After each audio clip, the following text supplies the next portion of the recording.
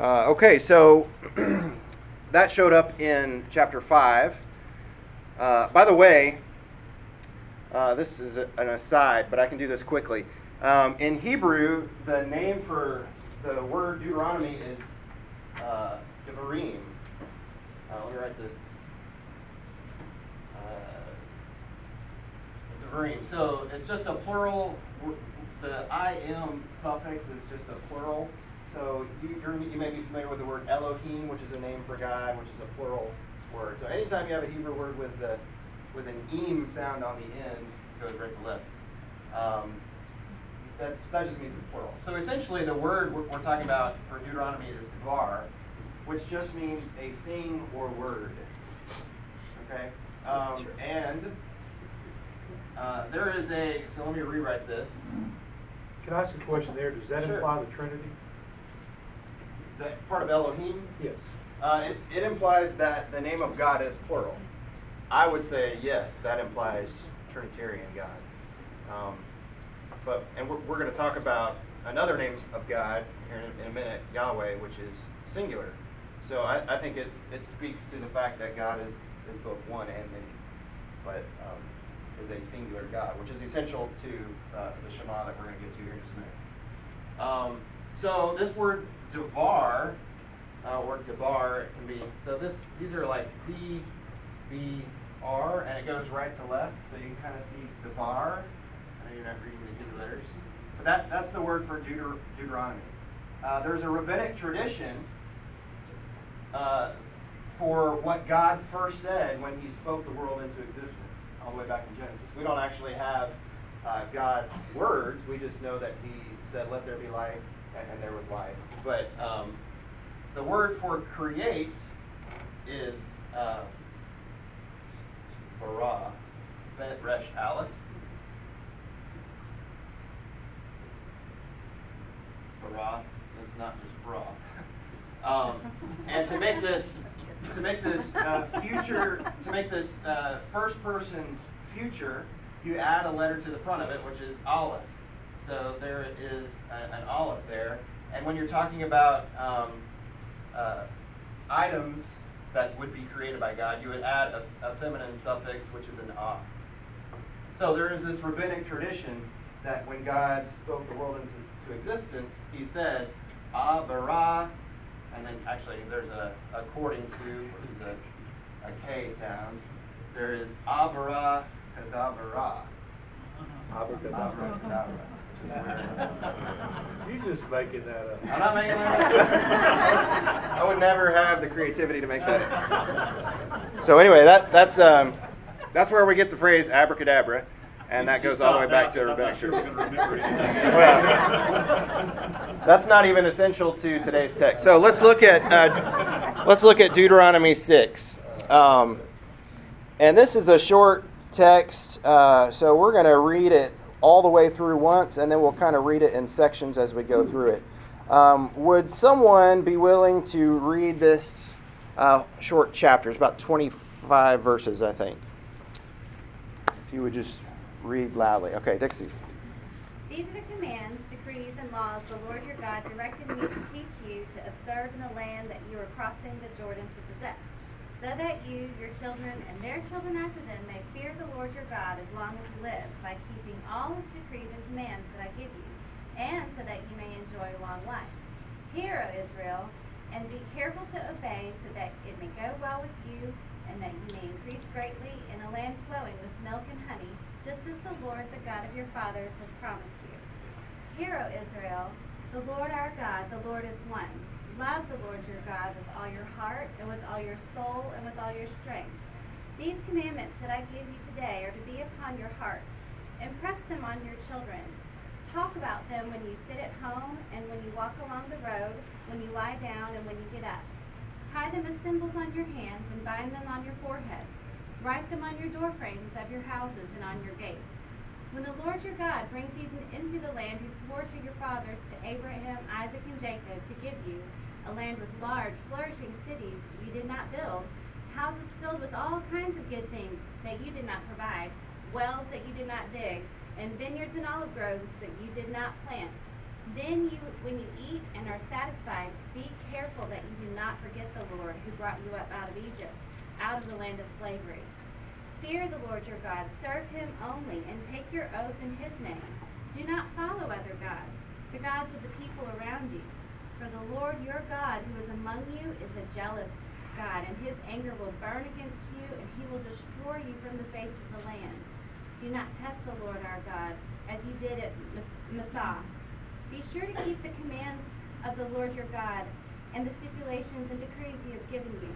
Do what is right and good in the Lord's sight, so that it may go well with you, and that you may go in and take over the good land that the Lord promised on oath to your forefathers, thrusting out all of your enemies before you, as the Lord said. In the future, when your son asks you, what is the meaning of these stipulations, decrees, and laws the Lord our God has commanded you? Tell him, we were slaves of Pharaoh in Egypt, but the Lord brought us out of Egypt with a mighty hand. Before our eyes the Lord sent miraculous signs and wonders, great and terrible, upon Egypt and Pharaoh and his whole household. But he brought us up from there to bring us in and give us the land that he promised on oath to our forefathers. The Lord commanded us to obey all these decrees and to fear the Lord our God, so that we might always prosper and be kept alive, as is the case today. And if we are careful to obey all his law before the Lord our God, as he has commanded us, that will be our righteousness. Okay, so essentially Moses is delivering this sermon and has just recounted the Ten Commandments. This section essentially works as commentary on the law that is given. So he said, here are the basic 10 tenets of the way to live as God's people, and then he starts to expand on that, kind of summarize some of those commandments in the Shema that we'll look at, and just remind the people that this is a covenant in which we are invited into. And if you live according to the way God is inviting us to live, then you will be blessed. And if not, then there are curses if you're breaking the covenant. So go back up to the first 3 verses there, if you would. And I'm going to throw this question out and would love to hear your input. I don't necessarily have the right answer. In verse 3, he says, "Listen closely, Israel, and be careful to obey." And by the way, if you remember the very first week, we talked about how listening and obeying are tied together. It's kind of a symbiotic relationship. You have to listen, which has this, it's more than just hearing. You have to listen and heed and follow what we're being told, what the commands are, and then obey. Listen and obey. You'll see those words throughout the text. So listen closely, Israel, and be careful to obey. Then all will go well with you, and you will have many children in the land flowing with milk and honey, just as the Lord, the God of your ancestors, promised you. So my question is this: why do you think God sets this system up, that if the people follow and obey, then all will be well, they'll have many children, they'll prosper greatly? How do you think that works? Why do you think that's the case? Is it a formulaic thing where you just follow the Ten Commandments and God supernaturally blesses the people? What do you think? I think on God's side, with the advantage of, our view, knowing what's happened since Christ came, that mankind was always called to be the ruler of the world in God's name, reflect Him. And then there's fallenness, and they're still called to be that, but now they're called to be the cure to what's wrong with the world. And so from God's purpose, it would seem to me that, this contract is set up not just to bless them, but because the cure for everything that's wrong with the world needs to prosper. It doesn't need to die out. They need to be protected. And then from their point of view, since there's not a lot of, there's virtually no heaven and hell, like we have that thought afterlife stuff, it's just Sheol. The best thing they have is a life where they're provided for, is that time where everyone you know is taken care of. You know, you got your family around you to provide for you your old age. Okay. Good. Thanks, Paul. Any other thoughts? Yes, sir. John. This is full of blessings and persons. The blessing is if you do what I say, you'll have long life and children. Mhm. But when they did not follow God, they were captured by other countries. They were killed in battle. Their children were kept put in slavery. Their land was taken away. So all these blessings were removed because they did not follow God. Mhm. That's why they didn't have a long life. They were killed in battle. Right. Right. That's true. I do think that there is an element or a component here of what we call today kind of a health and wealth gospel, where if you follow God and you live your life according to what God wants you to do, then good things will happen. And if you don't, then bad things will happen. I mean, that's essentially what is being said here. You follow my ways and you'll have a long life, you'll be prosperous, and if you don't, then you reap the curses. So how do we reconcile that with what we know to be reality? Right. Well, my natural inclination coming from a very individualistic culture is to read this and go, oh, if I do this, I will live a long time. Right. But that's, a close reading shows you that's not what's going on here. And just, I mean, you know, babies still died. People still got killed in accidents. You know, I mean, people still died earlier than their families would have liked them to in this culture, probably at a greater rate than ours did. This is pretty clearly talking long life culturally. Yeah, and I think we've seen that played out. We've still got, you know, even though it's a very different community, we've still got an Israel that ties themselves directly back to these promises. Don't have a lot of Ammonites, Moabites, and Edomites running around. I mean, this is when he's talking about your children and your children's children, he's talking about the legacy, the presence of God's people, not don't kill anybody, you get an extra 10 years tacked on. Right. Nation survival, not individual. Right. Right.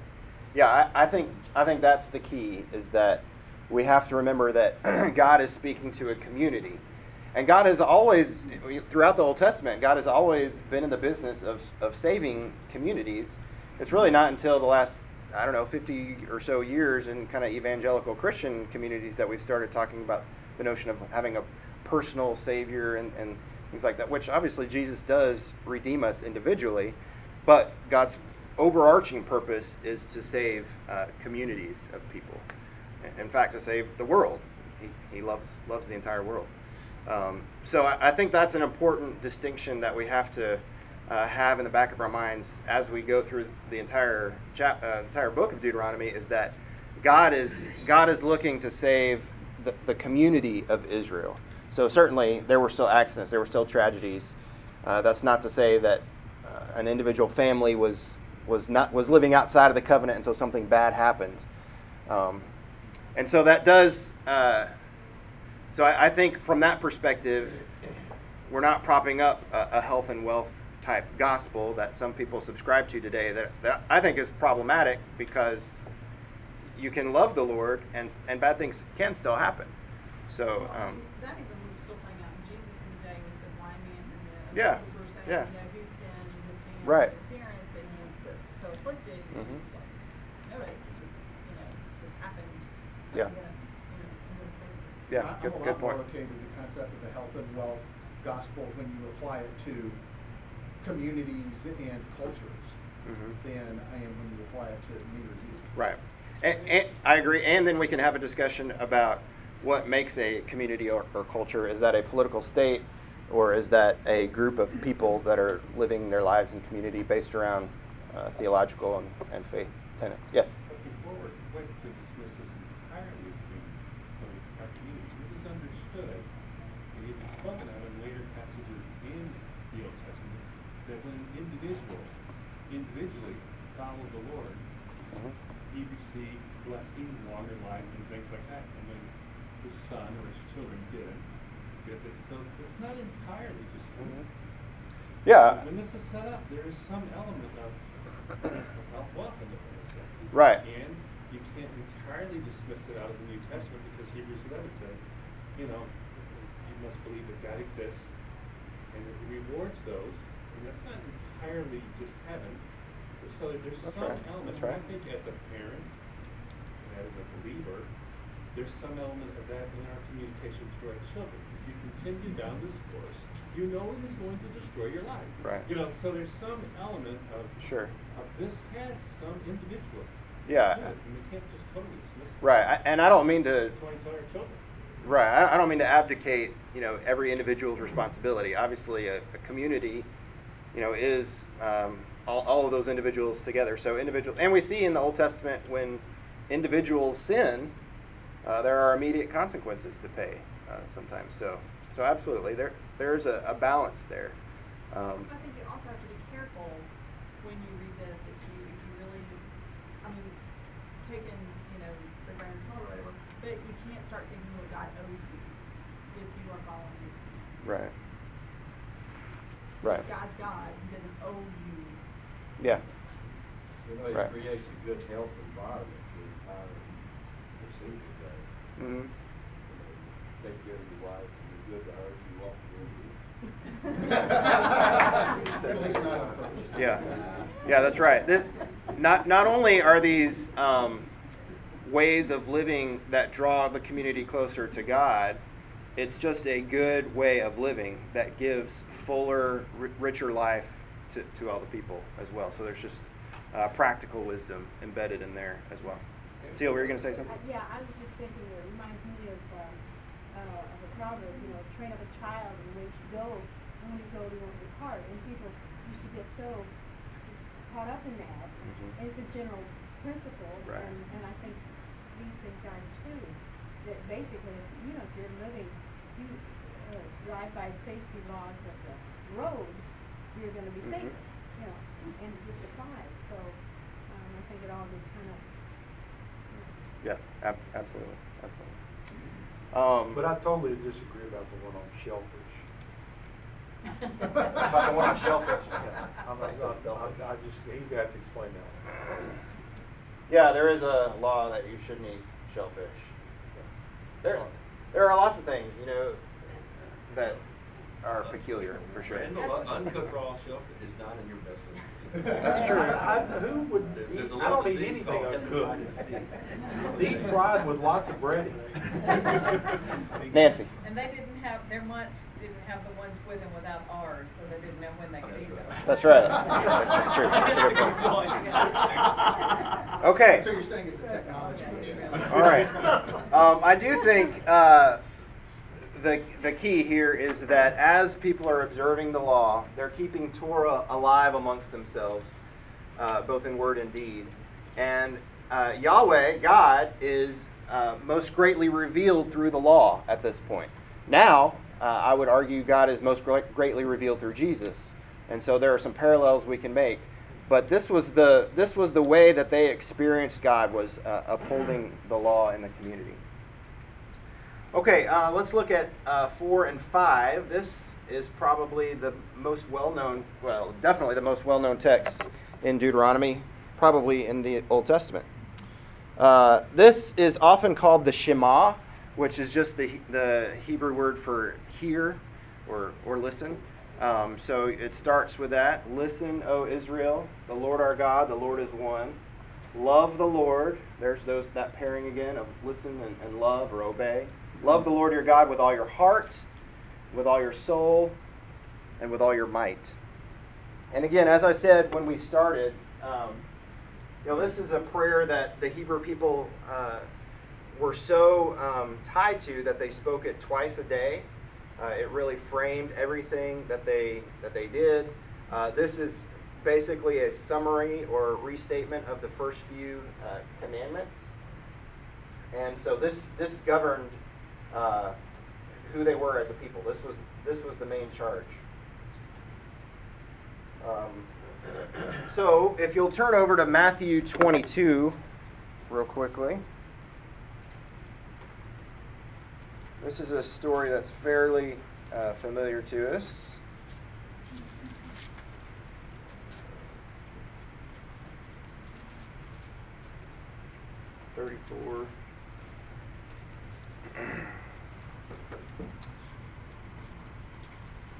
Let me just read this section here. But when the Pharisees heard that he had silenced the Sadducees with his reply, they met together to question him again. One of them, an expert in religious law, tried to trap him with this question: Teacher, which is the most important commandment in the law of Moses?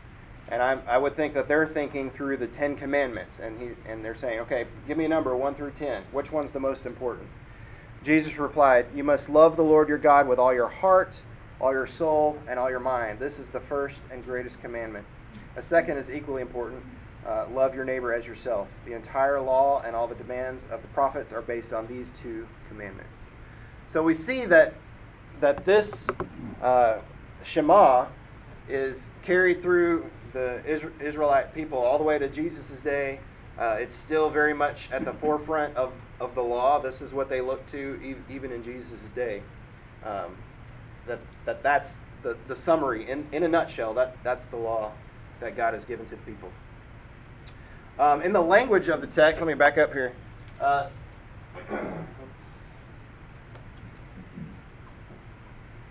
The Lord our God, the Lord is one. The word Lord here is Yahweh, which is just Yud He Vav He. Yahweh. So it's 4 letters. In Hebrew, the vowels are written as little dots and tittles and jots and tittles under here, under the letters. I think it's like that. But the vowels don't get copied into the texts. So all of the Hebrew scripts that we have don't have vowels. So we're always guessing a little bit on how to pronounce everything. But we've essentially gone with Yahweh for the name of God, Jehovah. This word is the special name of God that he reveals to Moses at the burning bush. So you remember when the Israelites are enslaved in Egypt, and God has called Moses to rescue the people. He meets him in a bush. There's a bush that's burning, but it's not consumed, and God's presence is in that bush. And Moses says, well, who should I say sent me? And God says, tell them, Yahweh Shai Yahweh, which is I am that I am, or I will be that I will be. But really, I am that I am. So this is the special name of God. And because the Israelites don't ever want to speak the name of God, they set up their whole language so that they never have to say the phrase, I am. So you think about in our speech, first person present tense to be verb is I am, right? Which we say constantly. I'm going to the store. I'm going to do this. I'm going to do that. Well, in Hebrew, you never say I am, because that's the name of God. So all of their first person present tense to be verb sentences just leave that off, and it's just understood. But that's the name of God. I am. I am that I am. So you just say going to the store? Mm-hmm. Yeah. Yeah, and it's just understood. It's just a veritable font. I think this is truly, you can't just rush by this verse if you take into consideration what Jesus just said in Matthew 22. This is why you want to obey those commandments. And if you just look at a list of commands, they look like laborious, tedious, get tripped up. But if you really are motivated by the fact that you're honoring the Creator, the Sustainer, the real essence of this is why you want to do it. Mm-hmm. And that's why if you get caught up in the rote legalism, you forget this. That's right. It's all rooted in love. Yeah, Karen. Do you have an explanation for why a couple of New Testament books add 9? Well, Randall was going to teach that. No. No. That's why I asked you about it. Yeah, I know. Yeah, we were talking about that before class. I don't have a good explanation. The explanation I would offer is I think that there is a difference between the Greek mind and the Hebrew mind and the way they compartmentalize person. So within ourselves, we have our spiritual component and physical component, and I think that there was just when it came to the Greek, I think they added in that extra component. But essentially, the premise is love God with your whole being, love God with your whole person, and you can break that into however you'd like to. In fact, I am going to talk a little bit. Let's go ahead and go to that. We can't address heart, soul, and might here. In the early Christian view, so in the first few centuries after Jesus, I think, and other scholars would say, heart, soul, and might encompass the different components of a whole person, like I was talking about. But in the Jewish view, they would really hear those as different ways of loving God. So you would love God with your heart, which is this undivided loyalty, like as if you would love a king. So you may watch some of those medieval king shows, and the king is always saying, "But do my people love me?" And they're not talking about, the way I love Dixie. They're talking about a different kind of relationship there. So the Jews would love God with their heart, have that undivided loyalty. Soul, life would encompass the level of commitment even unto martyrdom. And then might is the physical attributes that we have in our power. So substance, wealth, property given in service to God. So I think the Jews would think more about how their love manifests in those different ways.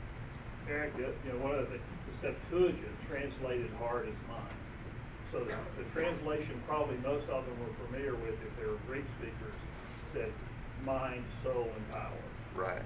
So it may have just been using the terms that they were familiar with in the Bible. Right. So if it's just that translation, essentially that's just getting duplicated. One says heart. What did you say, George? The Septuagint translates heart as mind. Heart, right. So heart and mind would just be a duplication, possibly in the Greek, and then we've put all four in there. Really, two of them may just duplicate each other.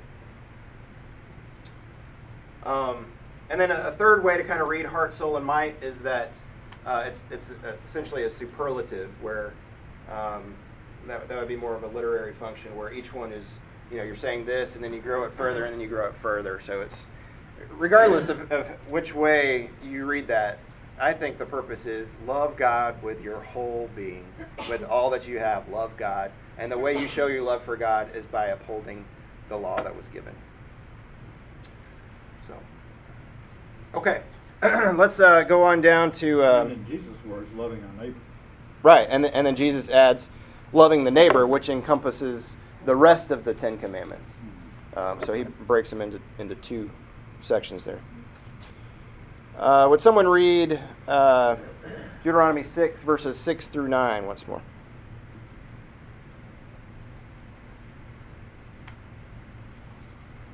These commandments that I give you today are to be on your hearts. Impress them on your children. Talk about them when you sit at home, and when you walk along the road, when you lie down, and when you get up. Tie them as symbols on your hands, and bind them on your foreheads.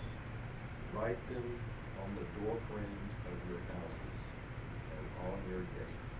All right, thank you, Fred. So we might read that and think, these words are so important, we need to keep them in the forefront of our mind all the time. Kind of read that a little bit as metaphor. The Jews took this very literally and enacted this out so that the words were always present physically in their midst.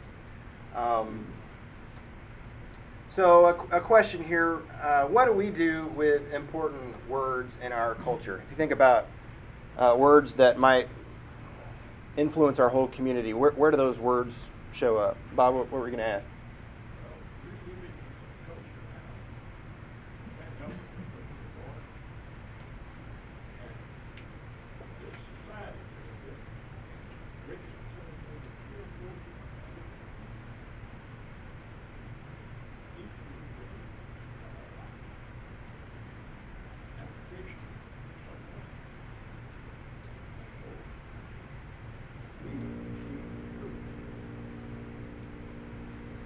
you're traveling to Freedom Hill.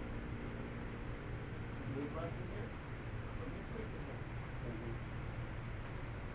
Yeah, so I guess you're saying by living according to God's law, it makes the people unique from the rest of the world, sets them apart, I suppose.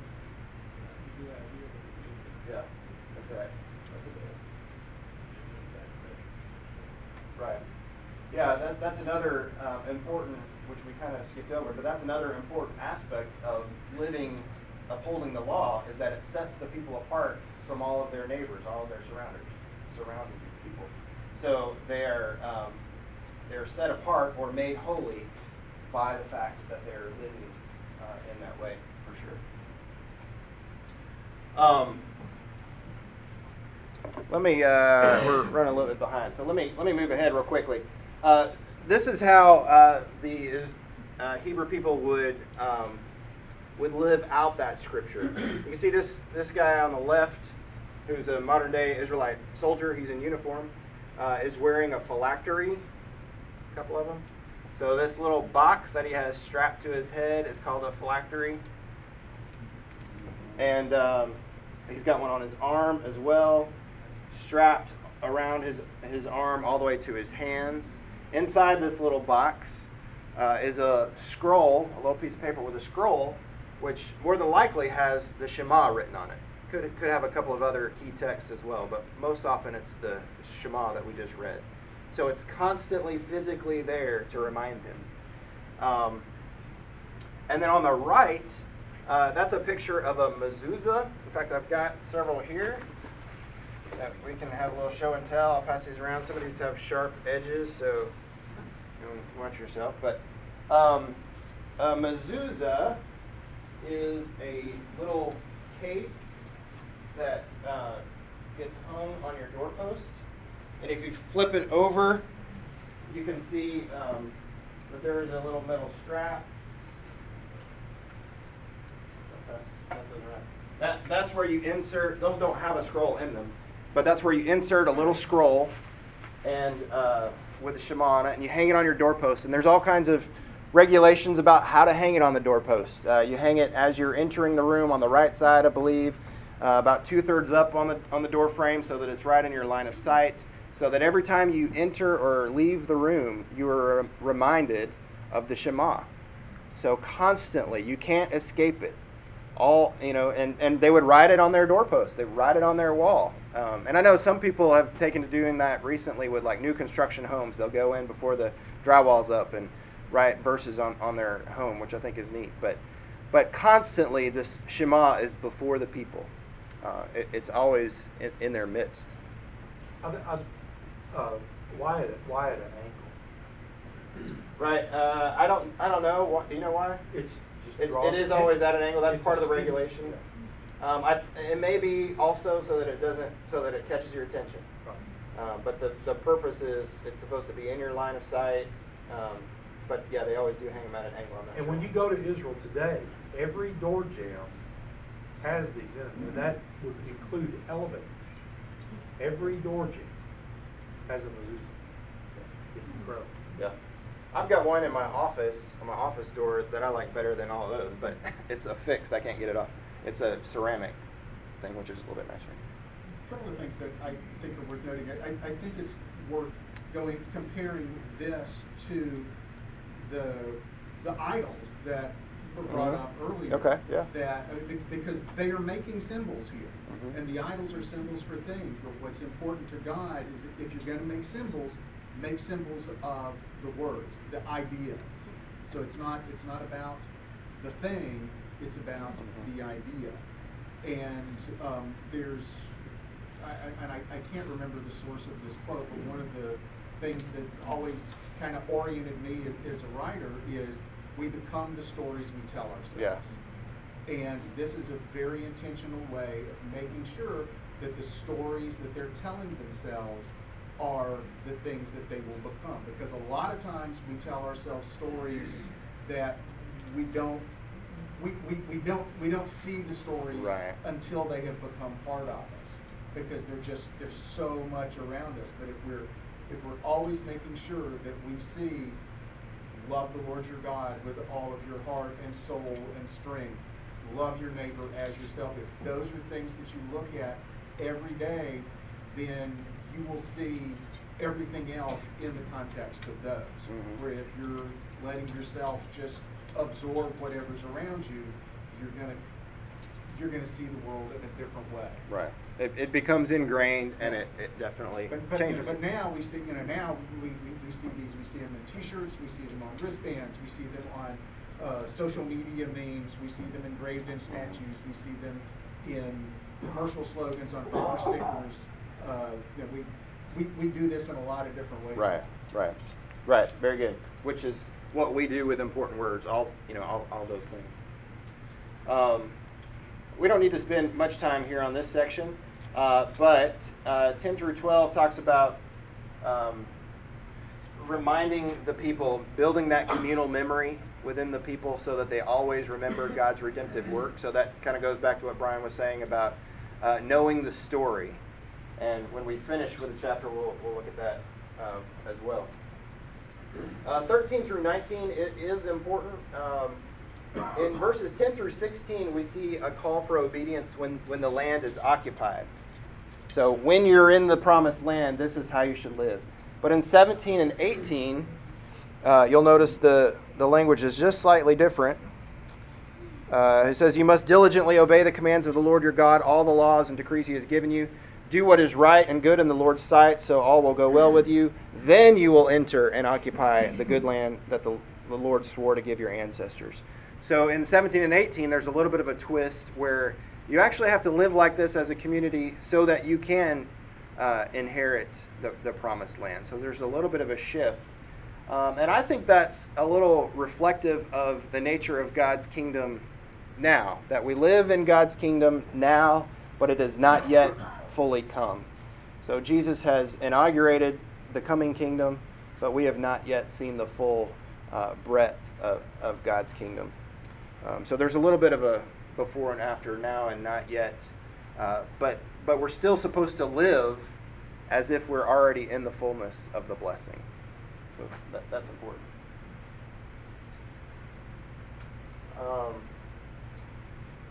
Okay, and then the last 5 verses here, I think are just incredibly important. This is another way that you instill memory into a community. If we want to have a story in this community or remember something that happened in this community, we needn't tell ourselves, because in 40 years, most of us will not be here. If we want this community to know a story in 40 years, we have to tell our children, right? That's just the nature of how communal memory works. In the future, this is verse 20, in the future your children will ask you, what is the meaning of these laws, decrees, and regulations that the Lord our God has commanded us to obey? And one easy thing to tell your children when they ask things like, why are we passing bread, crackers and juice in church? Why is somebody going up and getting dunked in that water? Why do we sing together? Why do we do this? An easy way to answer that question is, well, that's just what God told us to do, right? And they could tell their children that. God asked us to live like this. He gave us this law. He's God. Therefore, we have to obey. That's one strategy. The other strategy is to tell the story. And so the response is, then you must tell them, we were Pharaoh's slaves in Egypt, but the Lord brought us out of Egypt with his strong hand.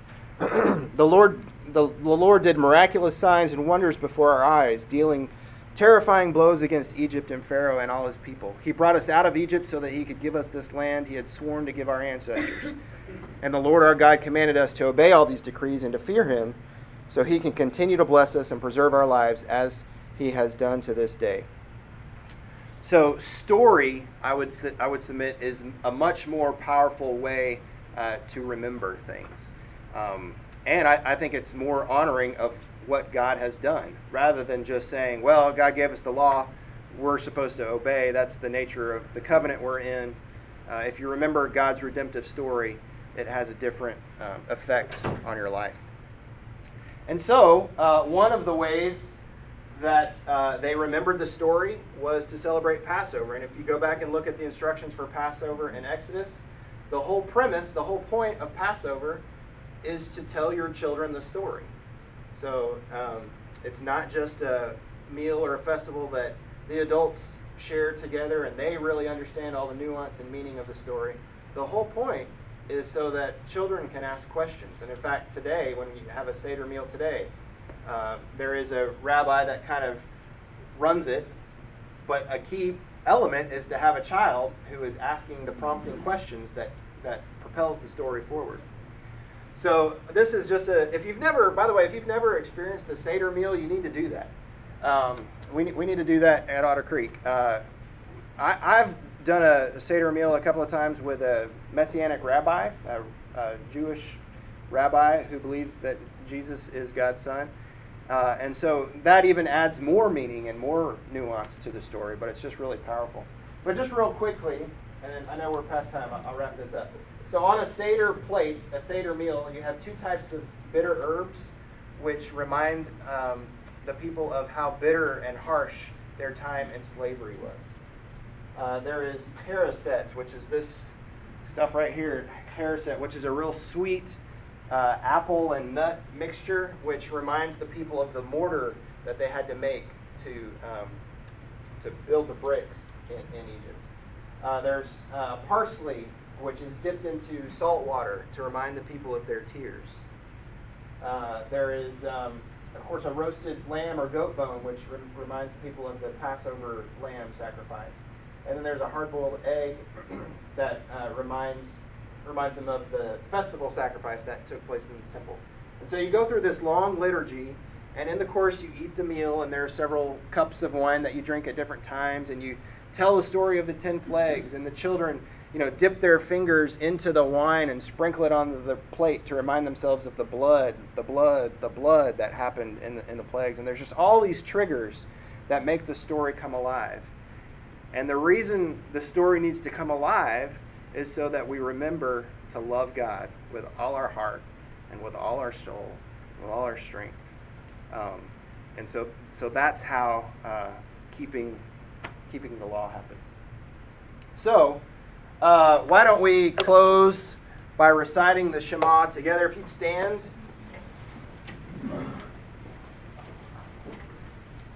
We'll read these words together, and you can bind these words to your heart and live by them for the rest of the day and the week and your life. Let's speak this together. The Lord our God, the Lord is one. Love the Lord your God with all your heart and with all your soul and with all your mind.